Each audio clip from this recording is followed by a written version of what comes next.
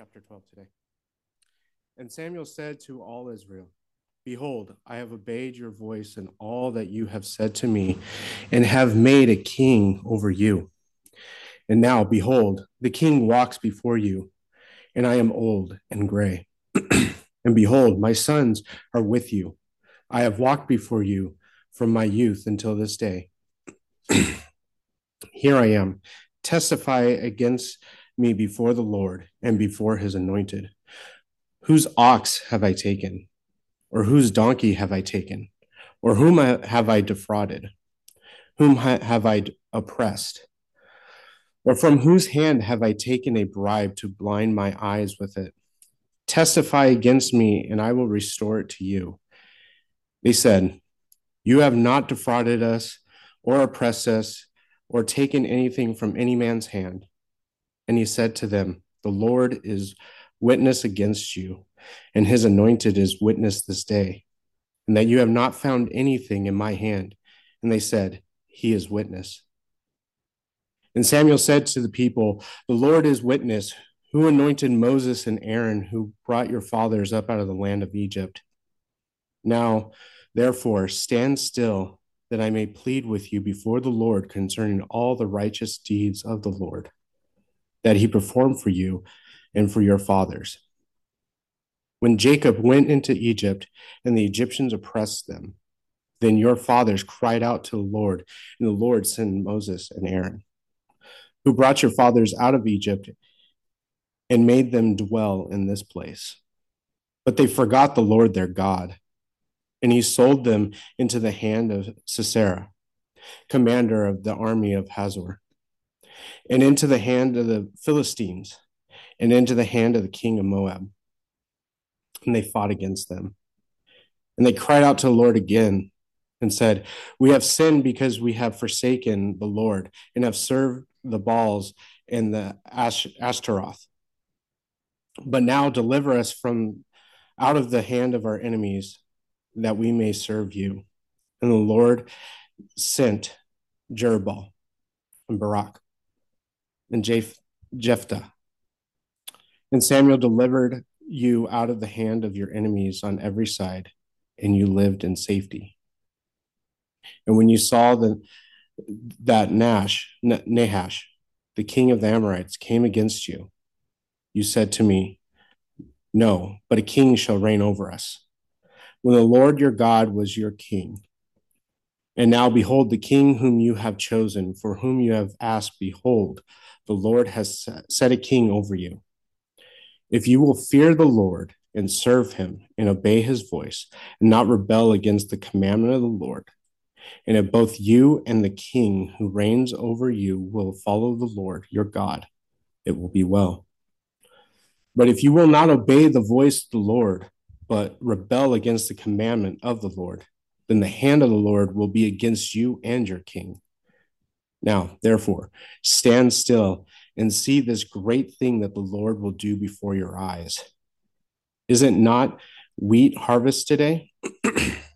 I will call upon the Lord, that he may send thunder and rain, and you shall know and see that your wickedness is great, which you have done in the sight of the Lord, in asking for yourselves a king. So Samuel called upon the Lord, and the Lord sent thunder and rain that day. And all the people greatly feared the Lord and Samuel. And all the people said to Samuel, "Pray for your servants to the Lord your God, that we may not die. For we have added to all our sins this evil, to ask for ourselves a king." And Samuel said to the people, "Do not be afraid. You have done all this evil. Yet do not turn aside from following the Lord, but serve the Lord with all your heart. And do not turn aside after empty things that cannot profit or deliver, for they are empty. For the Lord will not forsake his people, for his great name's sake, because it has pleased the Lord to make you a people for himself. Moreover, as for me, far be it from me that I should sin against the Lord by ceasing to pray for you. And I will instruct you in the good and the right way. Only fear the Lord and serve him faithfully with all your heart, for consider what great things he has done for you. But if you still do wickedly, you shall be swept away, both you and your king.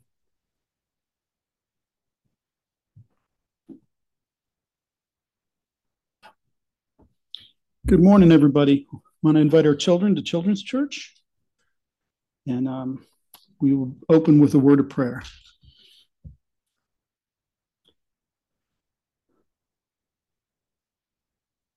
Lord, we do pour out our praise to you, pour out our prayers to you. And Lord, we thank you that you have given us life, new life, and a hope of eternal life. Thank you, Lord. You are so good to us. Lord, we want to pray for those of us, those who are in our congregation who are associated with us, who are ill, who are suffering. Father, I pray for Rudy Cruz's brother who's in the hospital. Lord, we pray that you might bring healing and restoration, and that the family would be gathered and be calling on you and calling out to you for health and for hope. And on the other end of that scale, Father, we pray for Ebony Williams and her baby, that the baby would come soon and safely, that the delivery would be smooth, and that we would get to celebrate this new life that you have brought to them. So be with the Williams and bless them with a real sure feeling of your presence and awareness of you being with them and caring for them. Especially in this huge adjustment of having a third person in their house now, this very dependent little human being. But Lord, we look forward to celebrating the joy of this new life with them. So be with them too. And Father, we consider what is going on at Aubrey College and about 3 or 4 other college campuses around the world, or around the nation right now. And Lord, I'm hopeful, I'm optimistic, but I don't know that this is actual revival that you're bringing, or just an awakening of some sleepy Christians. Either way, Lord, it appears to be a work of your Spirit. And so we pray that you would continue that work, and Lord, that this might be the beginning of something much bigger. Lord, that you would grant our nation revival, that you would turn many hearts to you. As I heard one pastor say, that sleepy Christians would be awakened, that nominal Christians would be converted, and that non-Christians would be amazed and come to know the Savior. So Lord, would you use this? Maybe this is that spark, and that's my hope, and that's my eager anticipation. But Lord, this is all in your hand, and so we just count on you. Revive your church in America, we pray. And Lord, now as we turn to your word and we hear Samuel, Lord, would you use that in our hearts to spark us in personal revival, that we would awaken and delight again in you this week again as we start our cycle again. Be with us now, we ask, in Christ's name. Amen. The Chicago Police Department is not known for being the most upright and forthright policing community on the planet. For example, when we lived there, the police chief actually got arrested and lost his job. And I believe he's still in jail because he was basically running a torture chamber to extract confessions from people. It was appalling. Another thing that the department as a whole did was there was a gentleman who was released from prison, and they put him on a watch list because statistically he was liable to engage in criminal activity again. So much for innocent until proven guilty. So the department has got kind of a reputation, but not everybody in the Chicago Police Department is horrible. I want to tell you a story about some folks who did something really admirable. On November 6, 2016, police officers Charles Arts and Michael Clary received a call for a well-being check on an abandoned apartment. In Chicago, they're called a two-flat. It's a house usually with a big bay window, and it's 2 floors, and there's 2 apartments in it.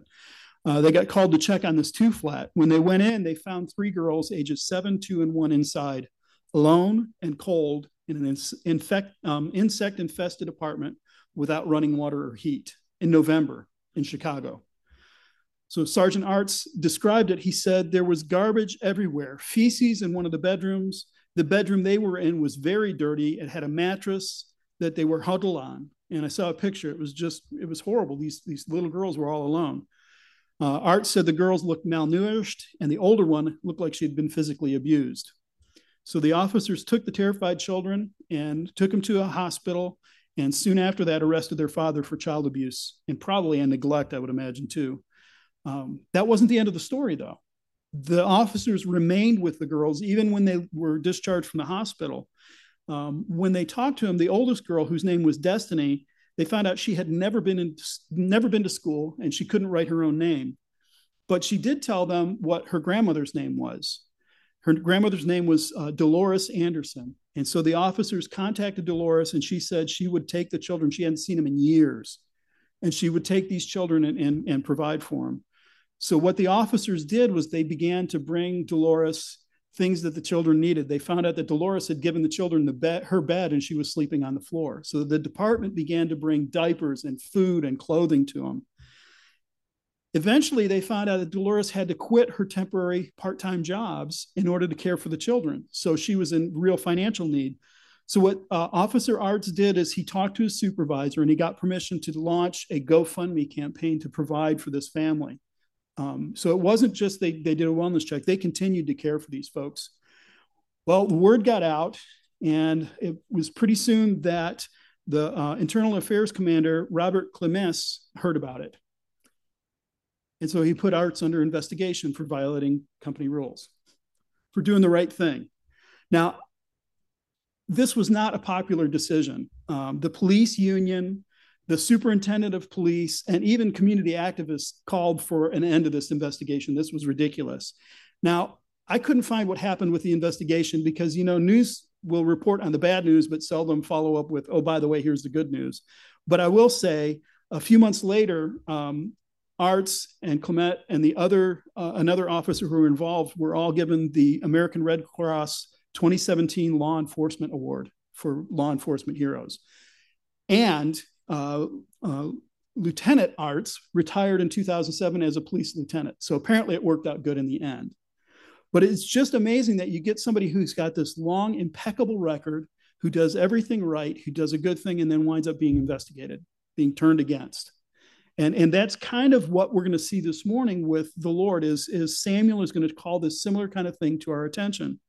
And so that's where we're going to go. This is, but there's a reminder in this. And it's what Samuel's calling us to do is he's calling us to consider the great things that the Lord has done, to remember those. In the ESV, the chapter title is Samuel's Farewell Address. And I think that's exactly the wrong thing. Because Samuel's going to show up a couple of more times. He's not done. And he's not saying he's going anywhere.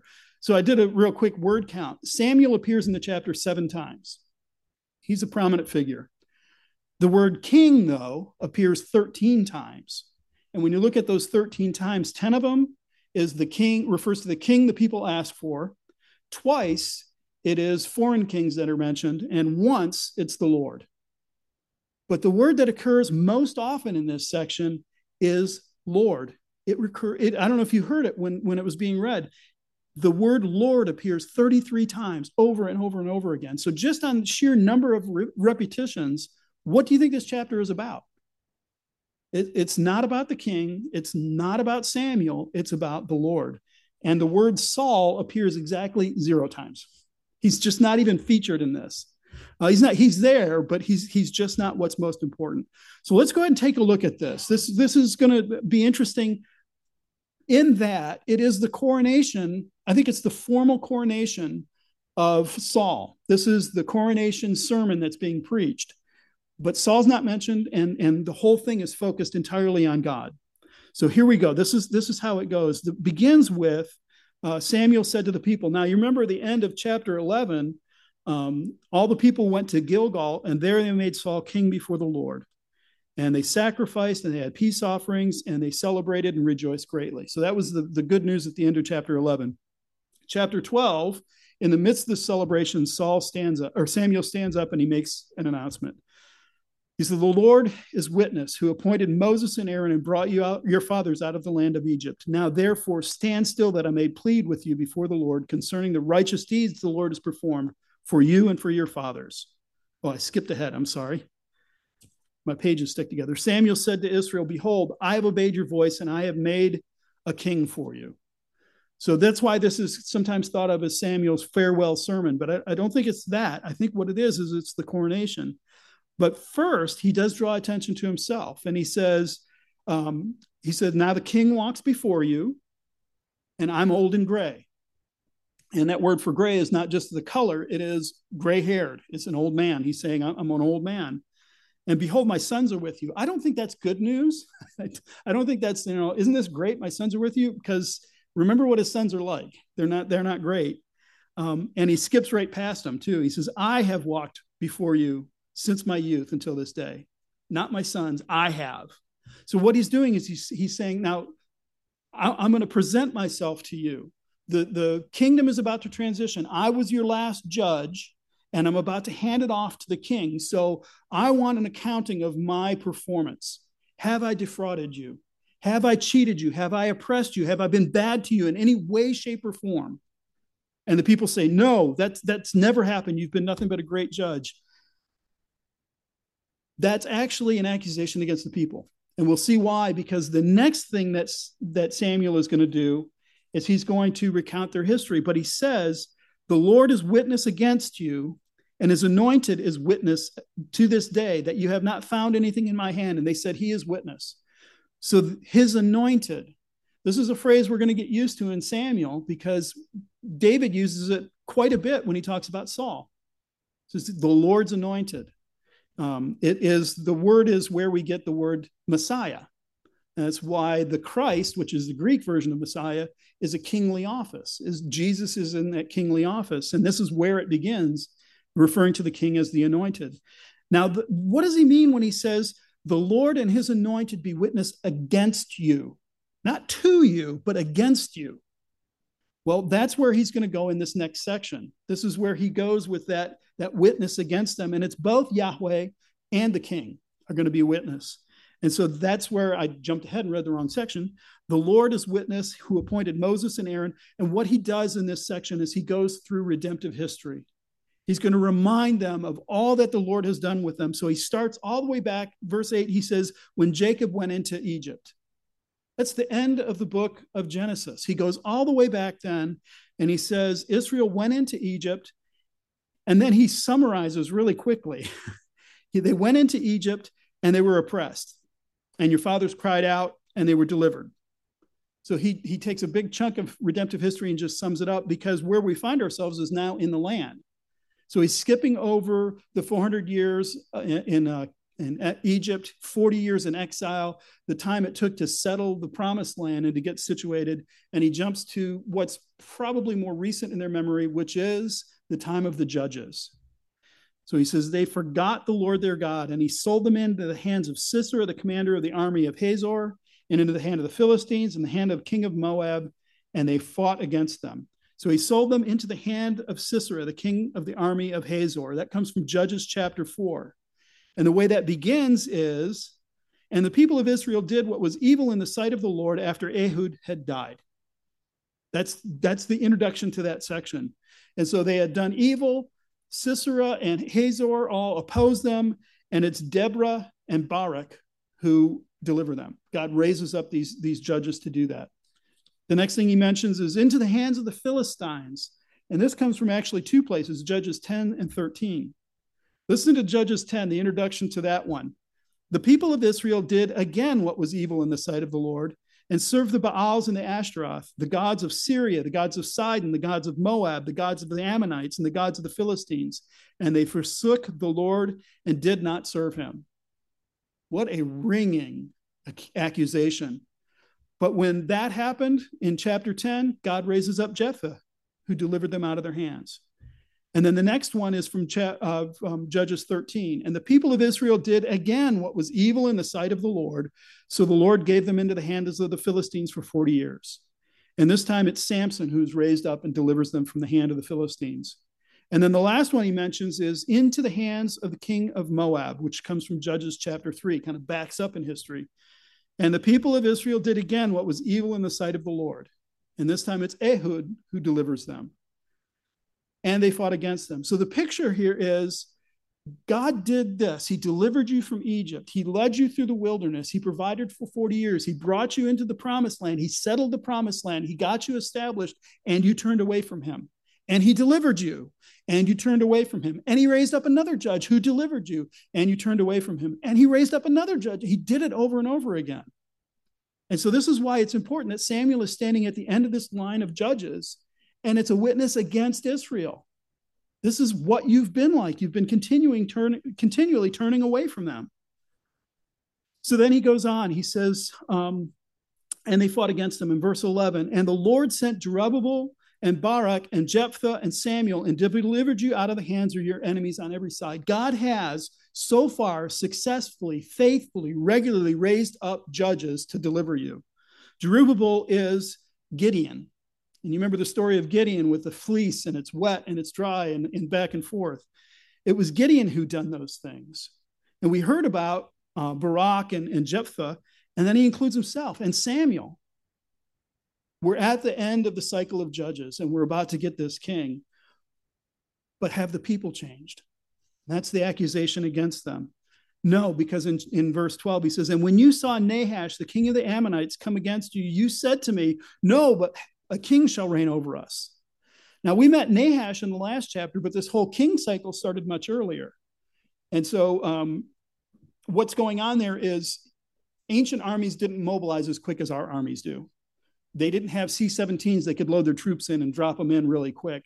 It would take a long time to mobilize an army, to get them lined up, to get in position. So what's probably going on is Nahash began his troubling of Israel long ago.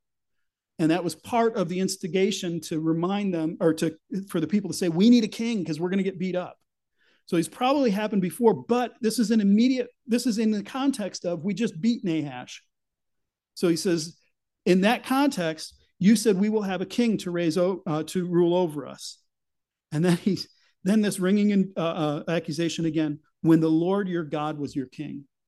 I've just demonstrated to you, he says, all these times that the Lord has delivered you. He has faithfully raised up a person to deliver you, and you said, no, we don't want that. We want a king.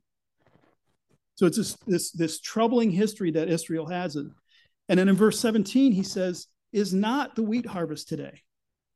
I will call upon the Lord that he may send thunder and rain, and you shall know and see that your wickedness is great, which you have done in the sight of the Lord for asking for a king. So what's significant about the wheat harvest? Well, wheat harvest, usually it comes in at the end of the summer. And at the end of summer, there's really not a whole bunch of rain and thunder and stuff. So it's unusual that would happen. But that's not what's significant about this, because it's not impossible that it would happen. What's significant about this is the fact that Samuel says, I will call upon the Lord and he will send it. So it's rare that it ever happens. And yet he predicts it. He says it's going to happen. And the Lord sent rain and thunder on the wheat harvest. And it terrified the people. They weren't terrified because of thunder. They'd heard thunder before. They weren't terrorized because it happened at this particular time of year when it doesn't often happen. They were terrified because Samuel had just recounted their history, how judges had been raised up again and again and again. And now Samuel is their last judge, and they're rejecting him, and they're rejecting God as their king, and they're asking for somebody else. And this thunder is this punctuation on Samuel's announcement. It is this boom that says exactly what he said. That's right. So that's what's terrifying. And it terrifies them that they asked for a king. So in verse 19, they said, all the people said to Samuel, pray for us. Pray for your servants to the Lord your God that we may not die, for he's added to all of our sins this evil by asking for ourselves a king. They got the message. The recounting of their history since they'd been settled in the promised land under the judges, they went, we did all of that. We're guilty. That's us. And now we've added to that we've asked for a king. Pray for us. So Samuel says, do not be afraid. You have done all this evil. Yet do not turn aside from following the Lord, but serve the Lord with all your heart. And don't turn aside after empty things. For the Lord will not forsake his people for his great name's sake. So he assures them in this middle of this instance of huge community repentance. They acknowledge their sin. We have done these things, and we have done it again. In that moment of repentance, Samuel says, I will never sin against the Lord by not praying for you. Of course I will pray for you.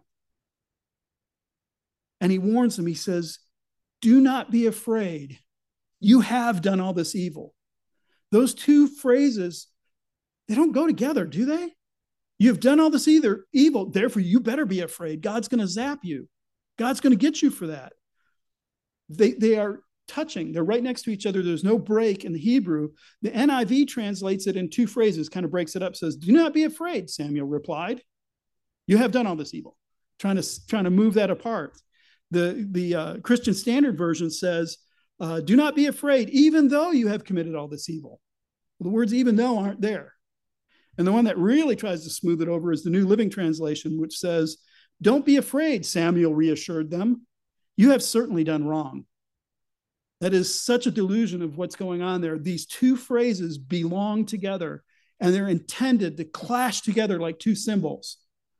It's intended to be riveting. What do you mean, don't be afraid? We have done all this evil. Shouldn't we be afraid because we've done all this evil? It's supposed to be like that. You have done all this evil, but don't be afraid. Why? Why should I not be afraid? I have offended this God who defeated Pharaoh and his mighty army, the greatest economic and military powerhouse in the world, and he did it like that. He's all of these kings who came against us, he's wiped them out just because he felt like it. Why should I not be afraid? I've offended him. I have done evil in his sight. That's that spirit of repentance that's terrifying them. Well, Samuel goes on to explain why. He says that because of his great namesake, because he said, I have decided that Israel is my people. Therefore, for my name's sake, I won't destroy them. Why is that reassuring? It's reassuring because it doesn't depend on us. It wasn't God saying, well, you repented enough and therefore I won't destroy you this time. His answer is, it has nothing to do with you guys. It's my name's sake. That's why. That's why I'm not going to destroy you. That's why you should not be afraid of all the evil you have done. It's because I am a God who cares. He is interested in his own glory, his own purpose. And so that is this wonderful thing that they get to hear, that they can acknowledge their sin. They can confess their sin and yet not be afraid that God's going to destroy them. So he says, don't turn to these empty things which can't deliver. What he means by empty things is he's talking about the idols, the false gods that they had been worshiping before. These empty things that are constantly out there, jarring them, calling them away, drawing them after.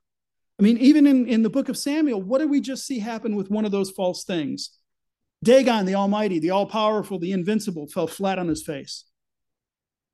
They had to set Dagon, the imponderable, the all-powerful, back up on his pedestal, and then he fell down and broke. That's an empty thing. That can't deliver you. Fell down before the Lord.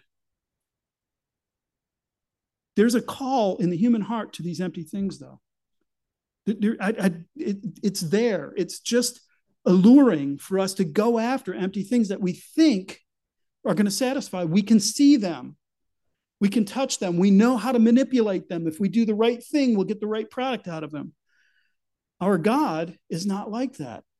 He can't be manipulated. He can't be bought. He's going to respond the way he's going to respond. And so that's scary. Now, does this apply to us? We're Christians. We're living in the modern world. We were talking about idols this morning in Sunday school. Surely this doesn't apply to us. 1 Corinthians chapter 10. Paul does a similar thing to Samuel's speech here. He remembers the Exodus. And as he explains the Exodus and he shows how this is something that God has been doing, he says, starting in verse 11, now these things happened to them as an example, but they were written down for our instruction, on whom the end of the ages has come. You could say the same thing about Samuel's speech here.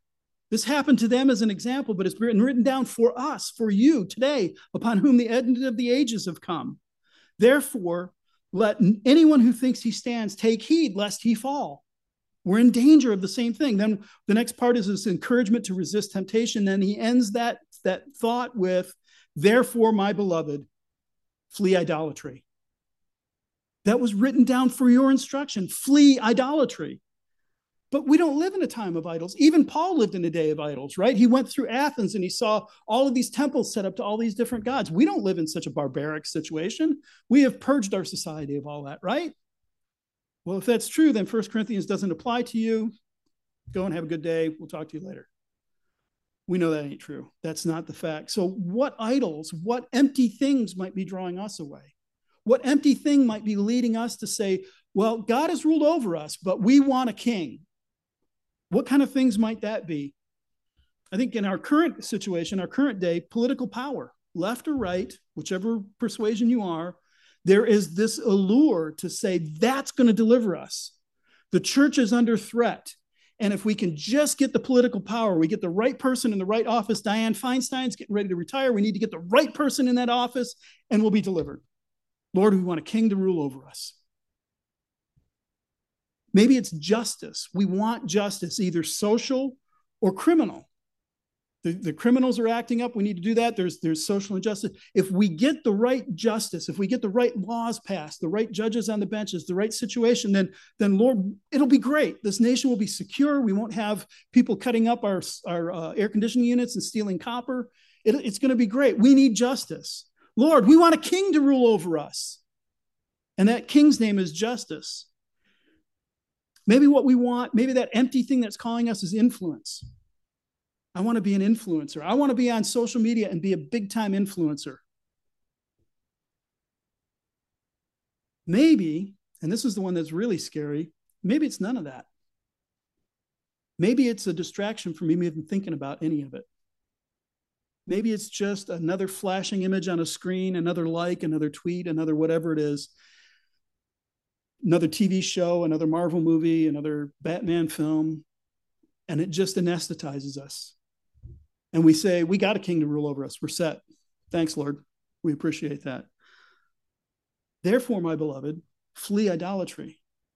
Idolatry is when something else is going to satisfy us. Something else is going to deliver us. Something else is going to rule over us. Something else is the answer to the question, rather than God is sovereign. He's on the throne. So how do we struggle against that kind of idolatry? How do we war against our hearts being driven? Because we can't help it. We live in this world, and these things do call. And we have a responsibility to be politically engaged. We should be longing for justice. Our social media is just in the air. It's just everywhere. How do we war against these things? How do we protect our hearts from that? Well, in verse 24, he finishes his speech. He says, fear the Lord. Now, in verse 20, he said, don't be afraid. And then verse 24, he says, fear the Lord. Is he contradicting himself? Those are two different things. Don't be afraid. God is going to bring justice about. But you should fear the Lord. Fear the right things. Fear the right things in the right way. So why do we fear the Lord? Why would we fear the Lord? Sometimes preachers will say, well, it's just, showing great respect. That is a perfectly good word for respect the Lord. And it ain't this. This is fear the Lord. Phobos. Be afraid of God. Fear the Lord. Why? Well, because he gives us undeserved, unmerited great things, and no earthly power could accomplish them. These things are done by someone so powerful, so above us, so beyond us, he could speak a word and a universe comes into being by his word. Someone you can't intimidate with your authority, bribe with your wealth, or woo with your flattery or good looks. He's indifferent to you. He doesn't need you. Someone who acts as he pleases, who could send rain and thunder out of season. Someone who could heal a disease, raise the dead, send demons running at his word. He doesn't depend on us to do these things. He acts independently.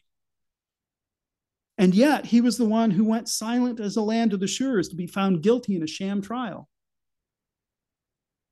He could have ended it. He even told Pilate, right now I could call down legions of angels, but I'm not going to. That's a power that is controlled, that is working towards a purpose.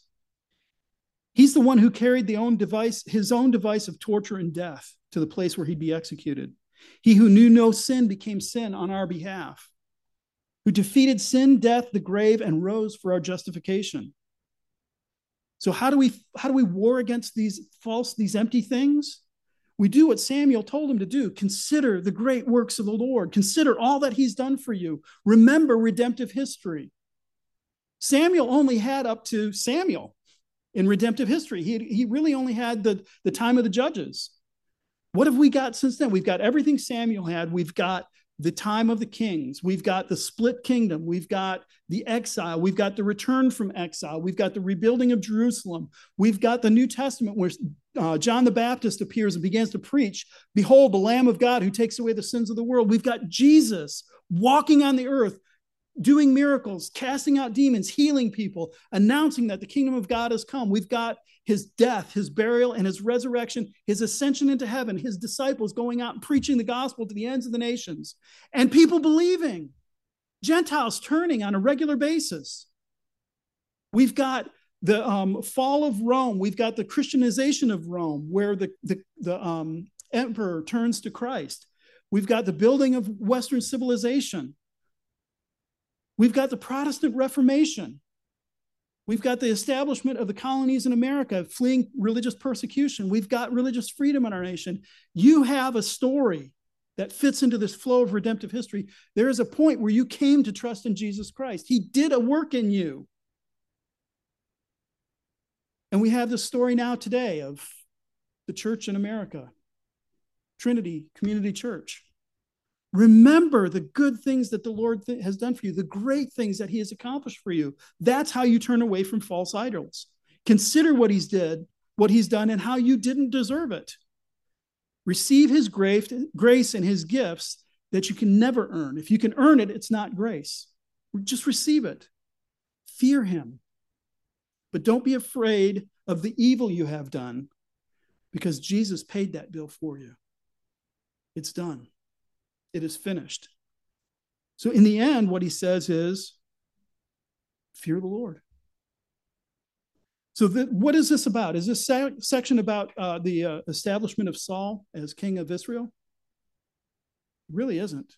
I mean, that's the occasion. That's the purpose for it. That was what we were doing, is we were anointing our king, probably putting a crown on his head if they had a crown. Maybe they got one from Nahash when they took him. But it's not about that, is it? This whole thing is, as you enter into this kingdom, as we start this cycle with the kings, don't forget who's really in charge. And that's the call, that's the warning, that's the announcement to us. Beloved, flee idols. Turn away from empty things. In the midst of our day-to-day lives, outside of Sunday morning, remember, God is in charge. He is the great king. And the great news is he's coming back. And he's going to rule, and he's going to reign. In the meantime, what did he tell us to do? Be good stewards. Be busy about the business I've given you to do. Carry the kingdom forward. Preach the gospel. Make disciples. Be my witnesses. Flee idols. So as we are waiting the coming of the king, let's not anoint, accidentally or on purpose, other kings in his place. That's the warning that Samuel has for us this morning, is remember who actual king is. Let's pray. Lord, we do confess to you that there is this constantly ringing in our ears. Other things promise so many wonderful things. But Lord, those promises we know are fleeting and empty. They won't last. Our health fails, our looks fail, our power and influence fails, our money wears out and is gone. Politics is something that constantly blows in the wind. And so, Lord, remind your people that those things cannot save. They will not deliver. And Lord, help us all to remember your great deeds, the tremendous things that you've done for us throughout history. And Lord, help us to keep our focus on the King who reigns. And Lord Jesus, we pray, come soon. Return to your land. Take your kingdom here and rule your people, we pray. We ask this all in Christ's name. Amen.